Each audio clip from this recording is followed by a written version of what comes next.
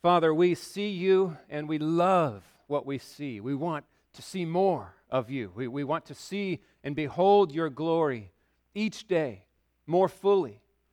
And Father, that longing is one that is met and then exceeded day after day. And that will, Lord, forever be our experience. You are infinite and we are finite. We delight to explore the greatness of your majesty, and that is our occupation for eternity. And so today we take another step in a never-ending journey of exploring your greatness. We pray that the glory that is revealed in these verses would land upon us by the power of your Holy Spirit now. Lord, move and work and stir, convict, encourage, build up, root out, do what only you can do. As your word is proclaimed, build your church, we pray. In Jesus' name, amen.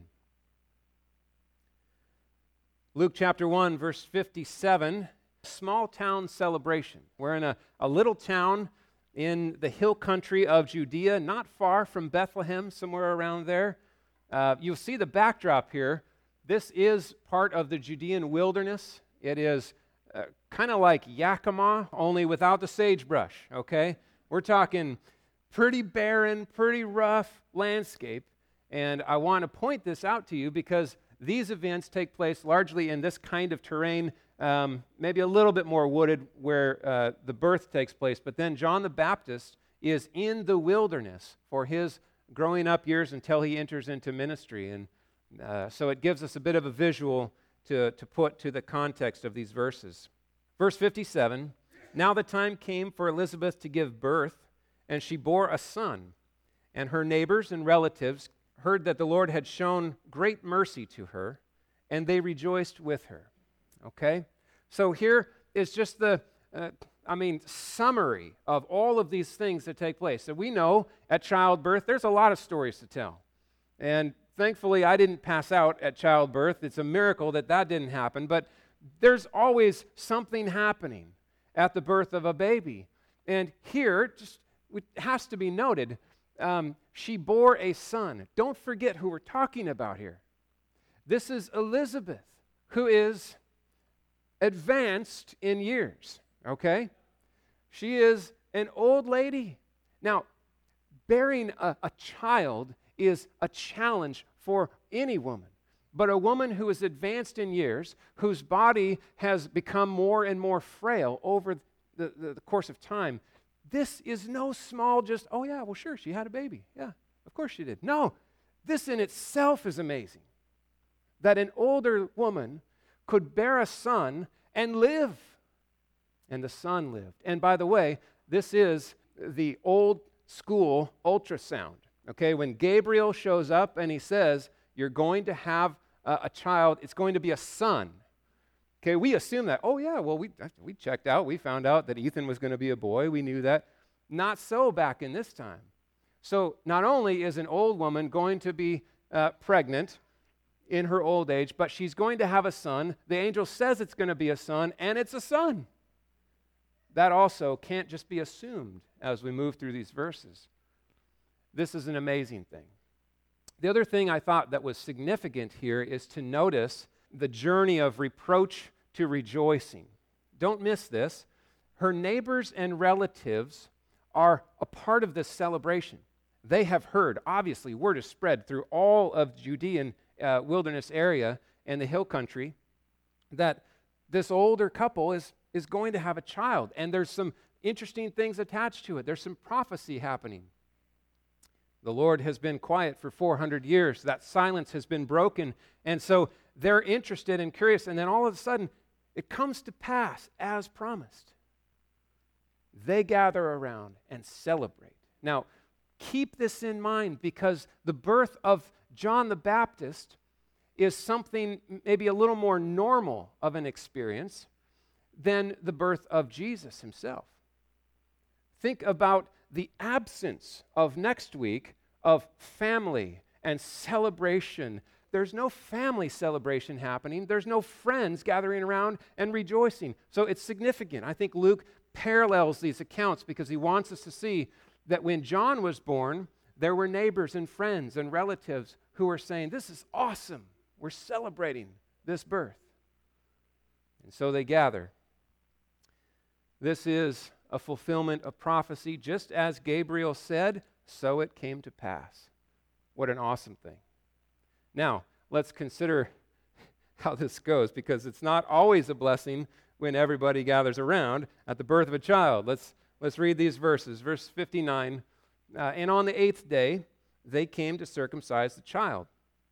One note here, Zechariah still can't talk. He is still restrained.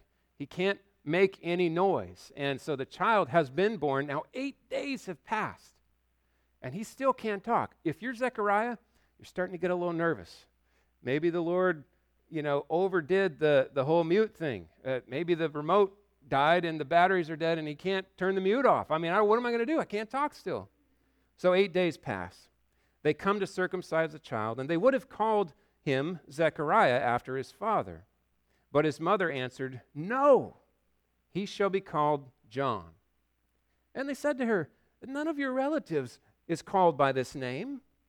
And they made signs to his father, inquiring what he wanted him to be called.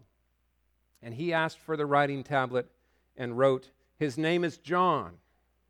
And they all wondered. Okay, so you have some dynamics happening here. First of all, we got to kind of understand this circumcision thing. This is not just a medical practice. This is an obedience, an act of faith.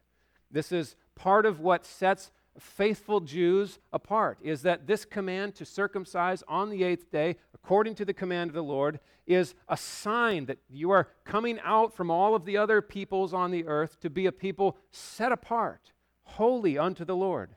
And what Dan showed us this morning, it's not just the act of circumcision, it's the heart of faith and obedience. And I think that's also in view.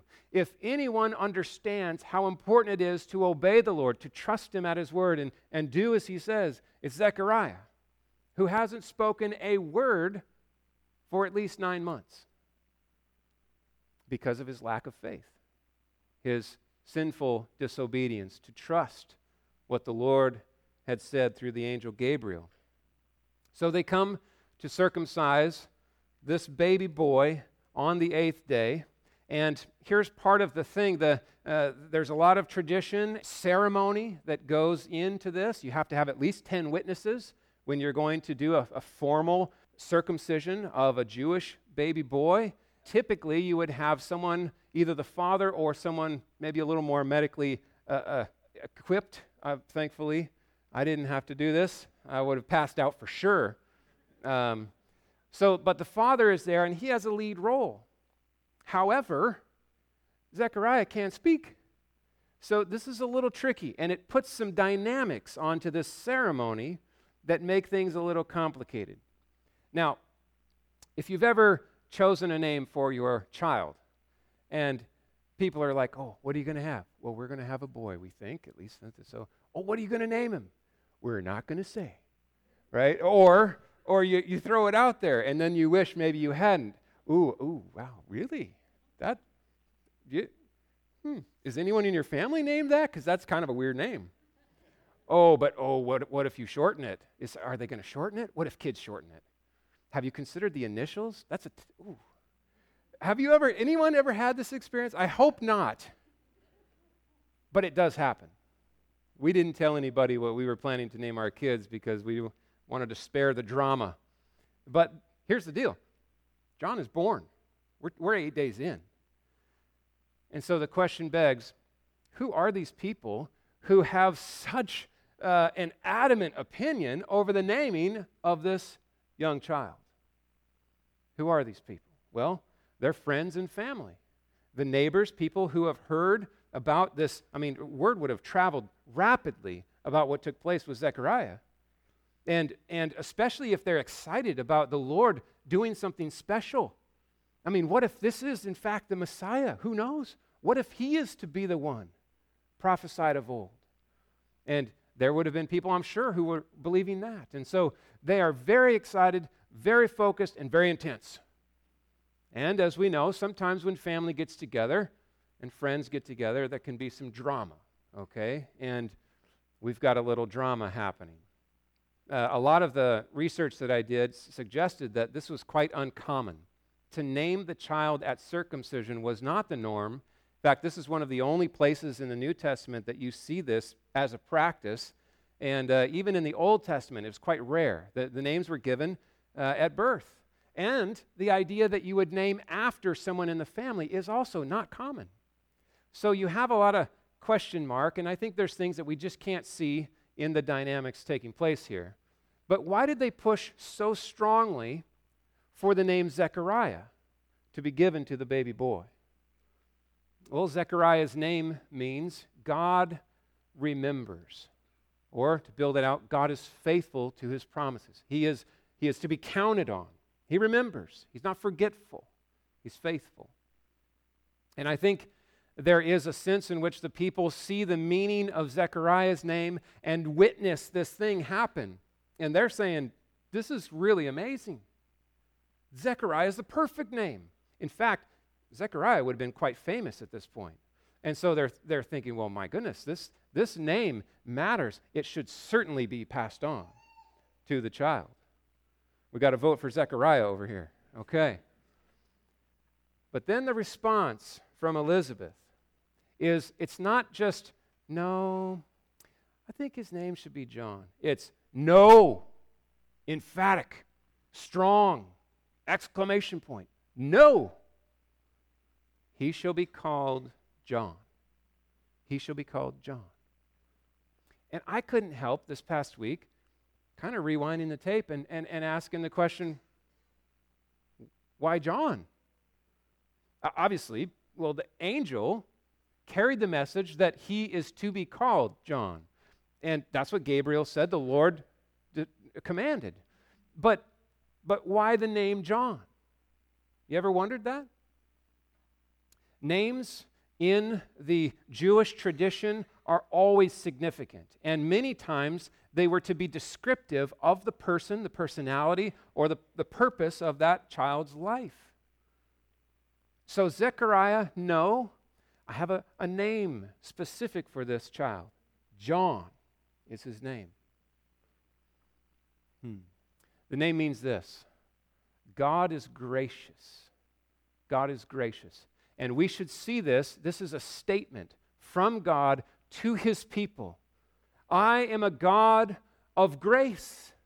I'm a God of grace. Now, what's fascinating is to consider John the Baptist's life, and really the role of his ministry was in large part to pronounce judgment on those who didn't repent.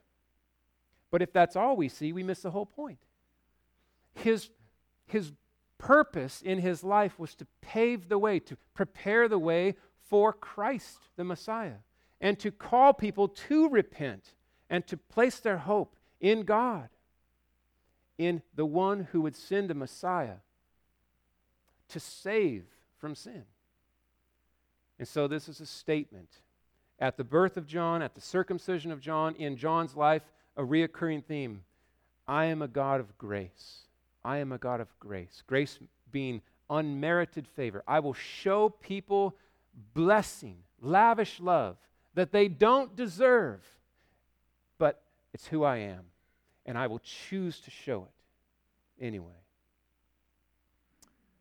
The question then goes from these quite opinionated family members and friends to the dad, because they don't like the response that Elizabeth gives. And they're like, well, fine, okay, that's what she says. But this guy who can't talk needs to chime in here. Settle it, Zechariah. And he's like, give me the writing pad. Apparently they'd become quite good at writing out what he was thinking. It's interesting, too, they made signs to Zechariah. Some have suggested not only was he unable to speak, but he was unable to hear. He writes out this. Notice this. He didn't write, his name will be John. He wrote, his name is John. It's done. We named him. This is not up for debate. And everyone was kind of like, oh, okay, all right. Pipe down out there. The name has happened. His name is John. What does this show us? Obedience. Obedience. Zechariah has had a long time to think, a long time to think about who is God. Is anything too hard for the Lord? And in fact, he is a father for the very first time as an old man, and he's looking at this baby boy, and he's thinking, I want to get this right. I want to honor the Lord. I want to please him. I want to obey him. There's no question about the name of this child. Obedience to the Lord. Now, Zechariah's praise. Look at these verses. Verse 64. Immediately his mouth was opened and his tongue was loosed, and he spoke, blessing God. And fear came on all the neighbors.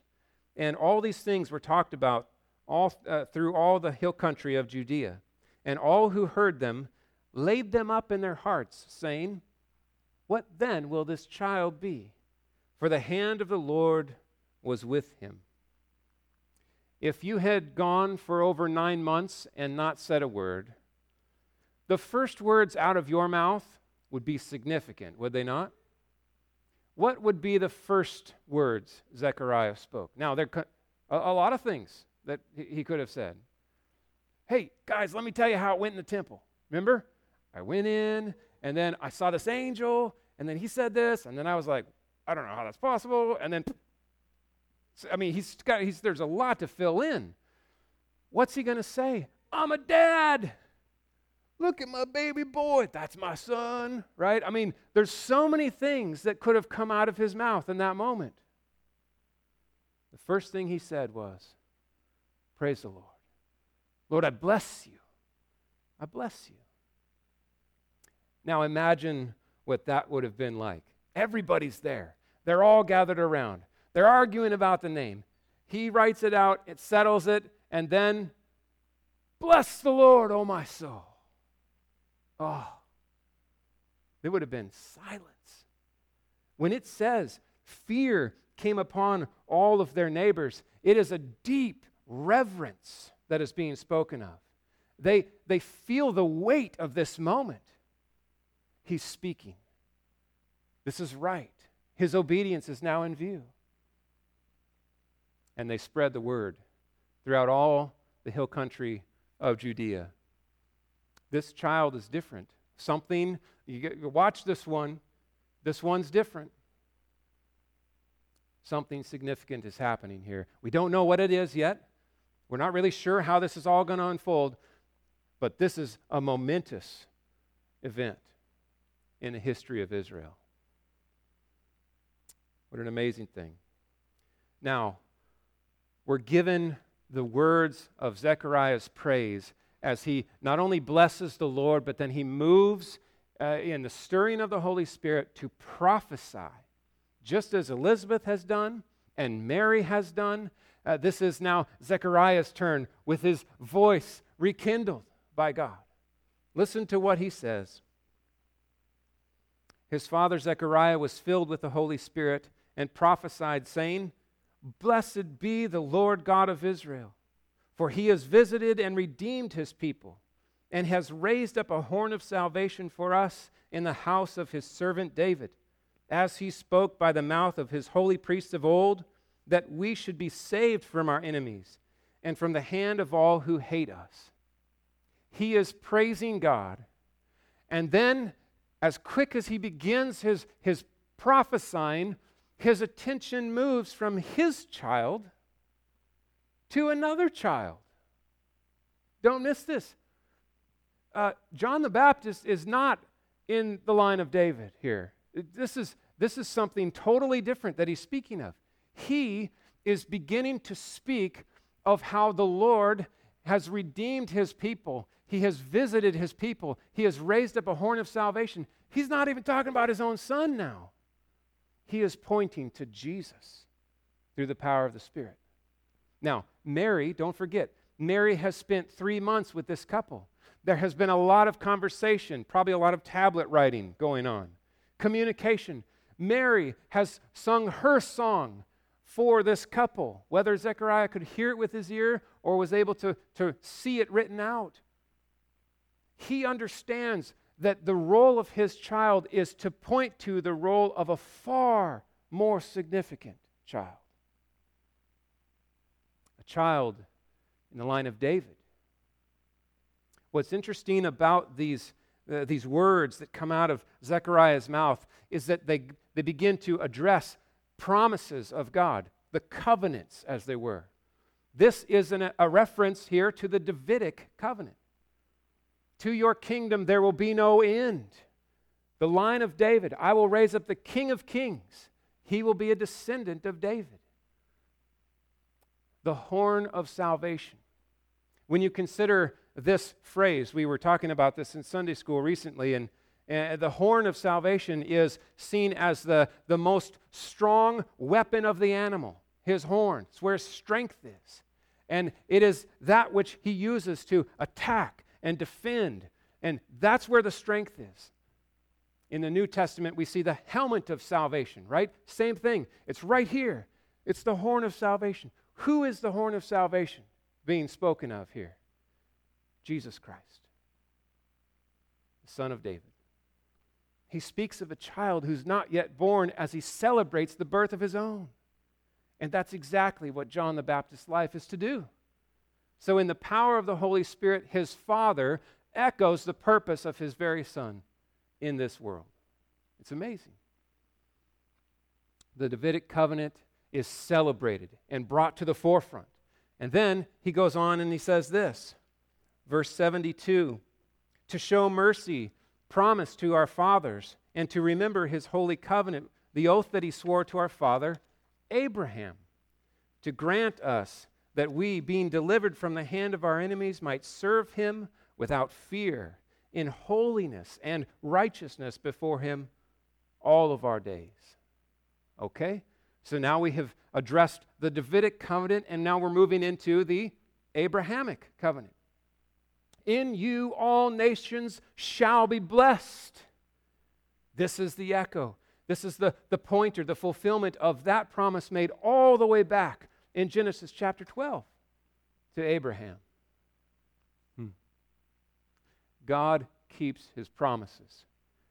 He keeps his promises at the perfect time and in his way and his way alone.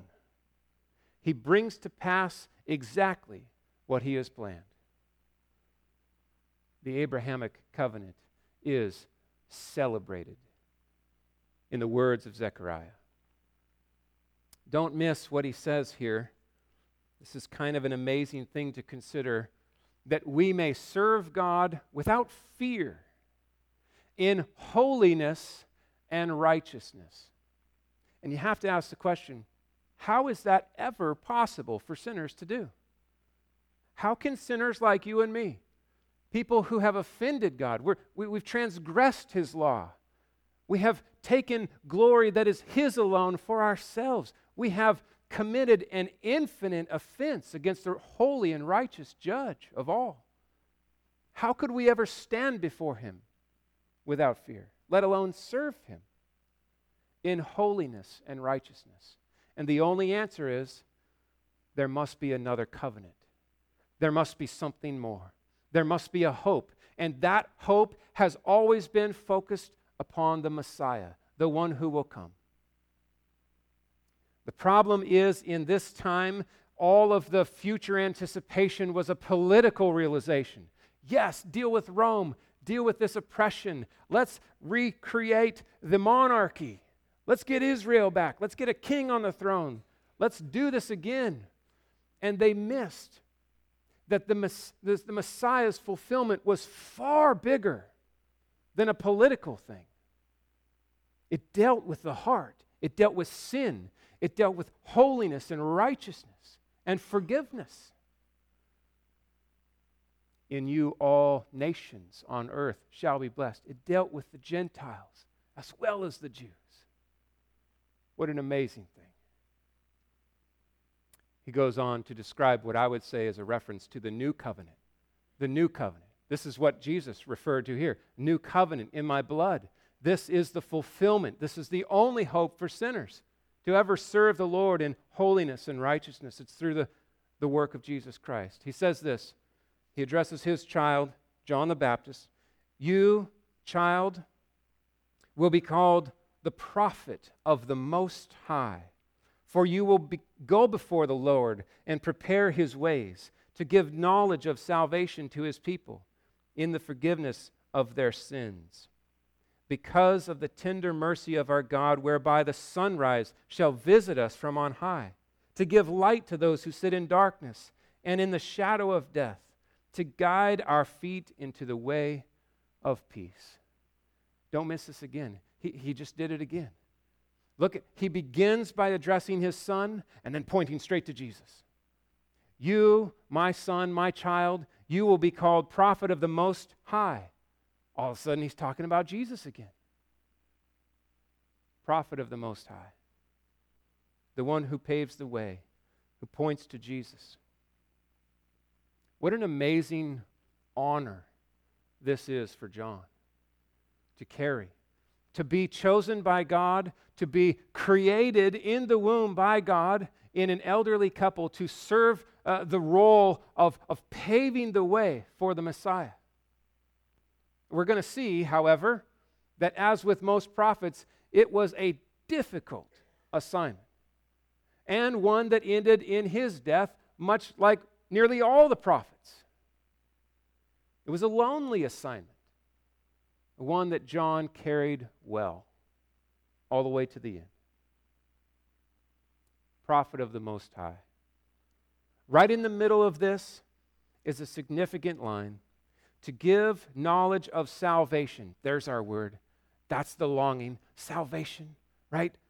Come and save. Come and save. How?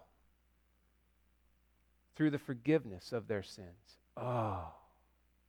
Now, as Luke writes this, and the history kind of passes and time takes place, and they begin to look back and see this, oh, the clarity with which they can see that they couldn't at the moment when Jesus was in his earthly ministry.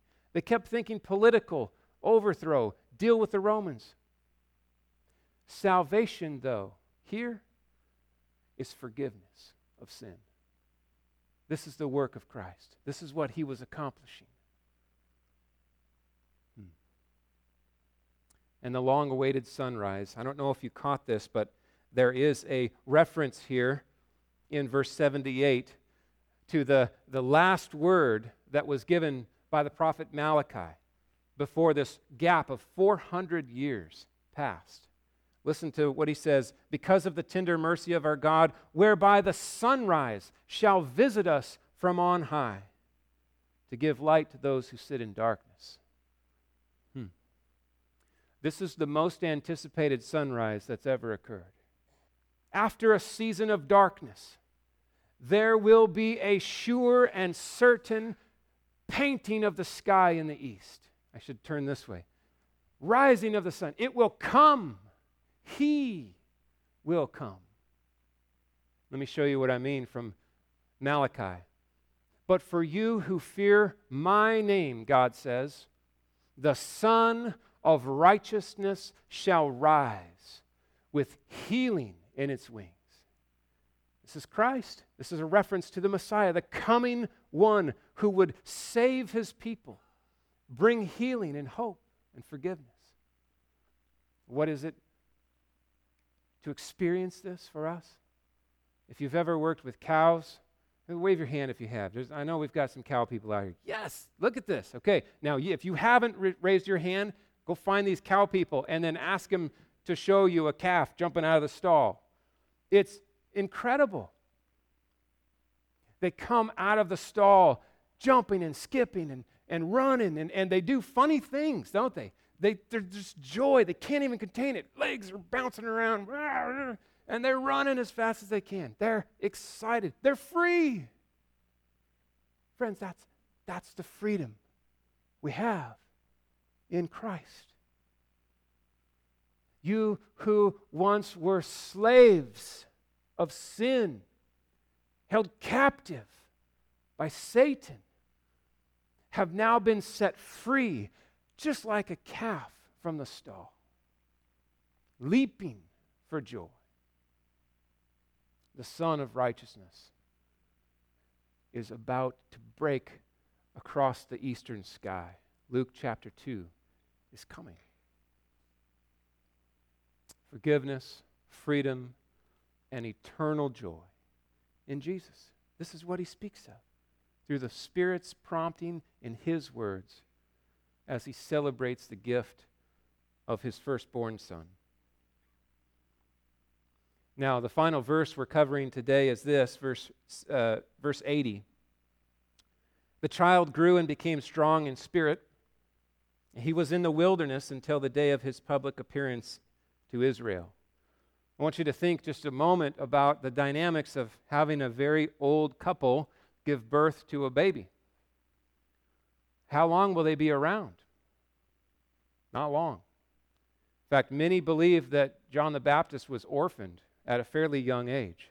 And he lived out in the wilderness, whether with the help of others or on his own, certainly on his own for the significant part of the time before he started his ministry. When we were touring Israel just a few months ago, the suggestion there was that he became a part of the group of the Essenes, living near Qumran and faithfully writing out the scrolls of the Torah. I don't know if that's the case or not. He maybe would have spent some time there. Who knows? They certainly want to claim him. They're convinced that he, in fact, was an Essene right there at Qumran. But he was lonely, most likely. He was orphaned. But friends, he had a father. He was not fatherless. The Lord was his helper, and he prepared him for an incredible ministry.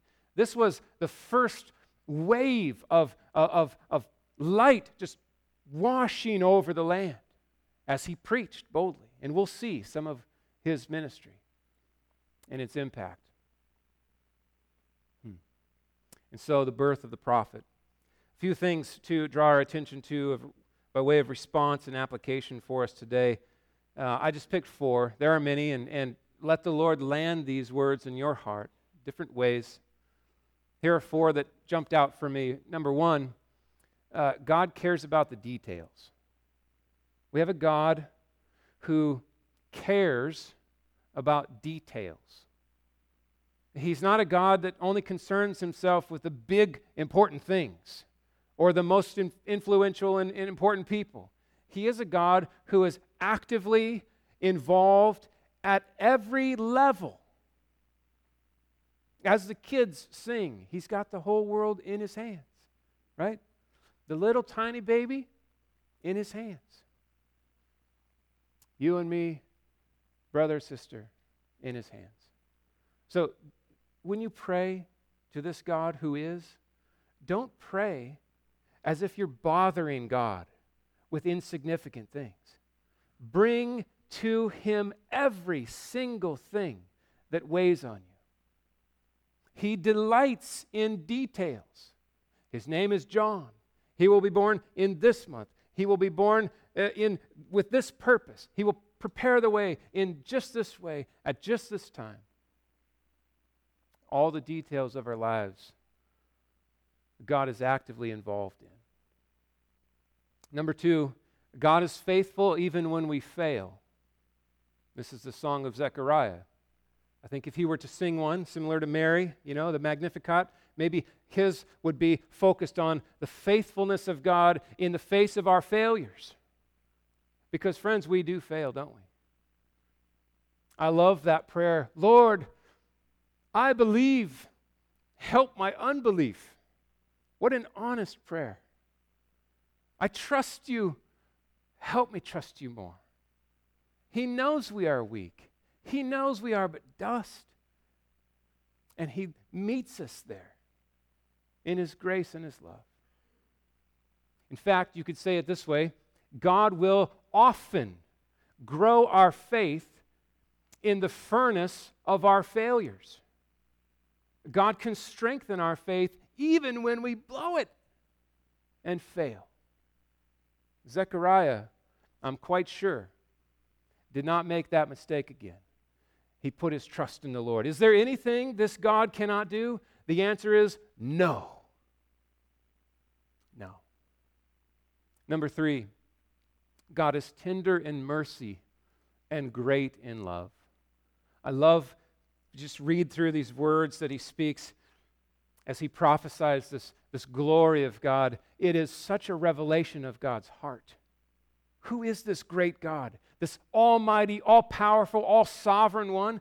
Who is he? He is a God who is tender in his mercy. He comes close to those who hurt, to those who are oppressed, to the slaves of sin, to those lost in darkness. He comes and he says, "You're my child.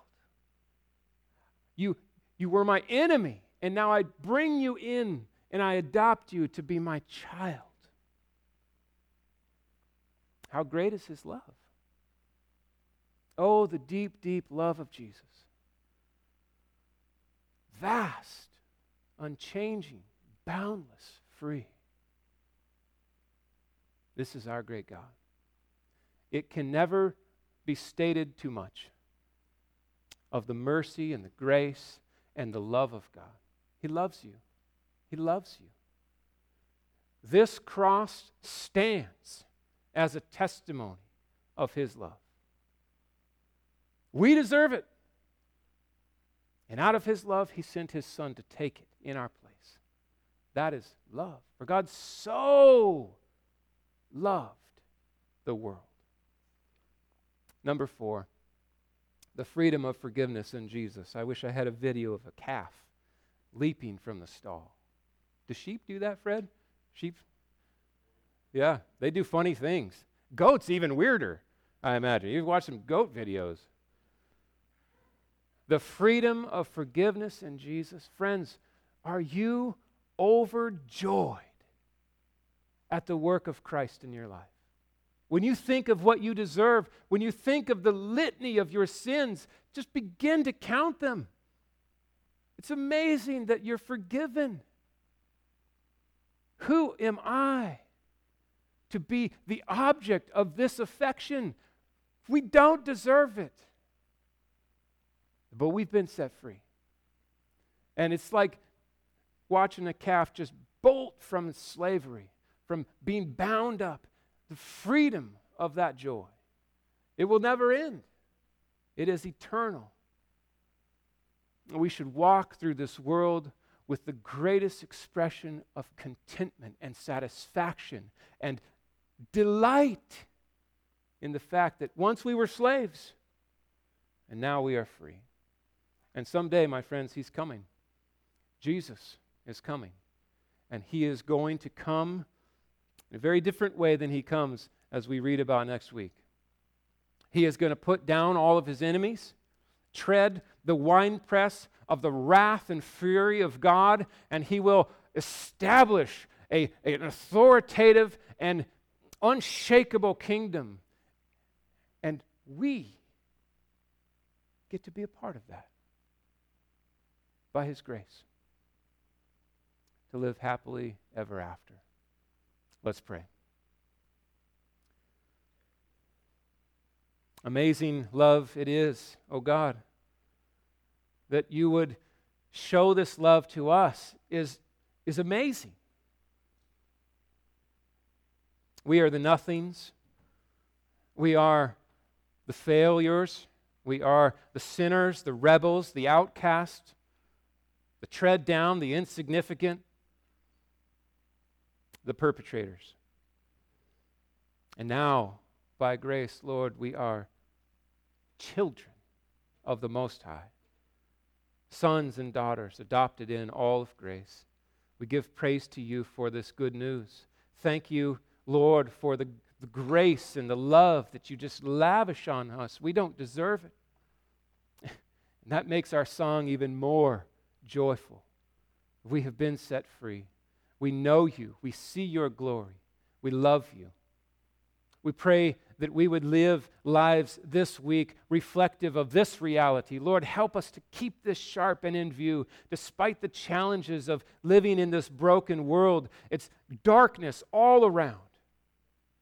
And yet we have light. We're called to shine like stars. Help us stand out, Lord, in joy and gratitude. In Jesus' name, amen.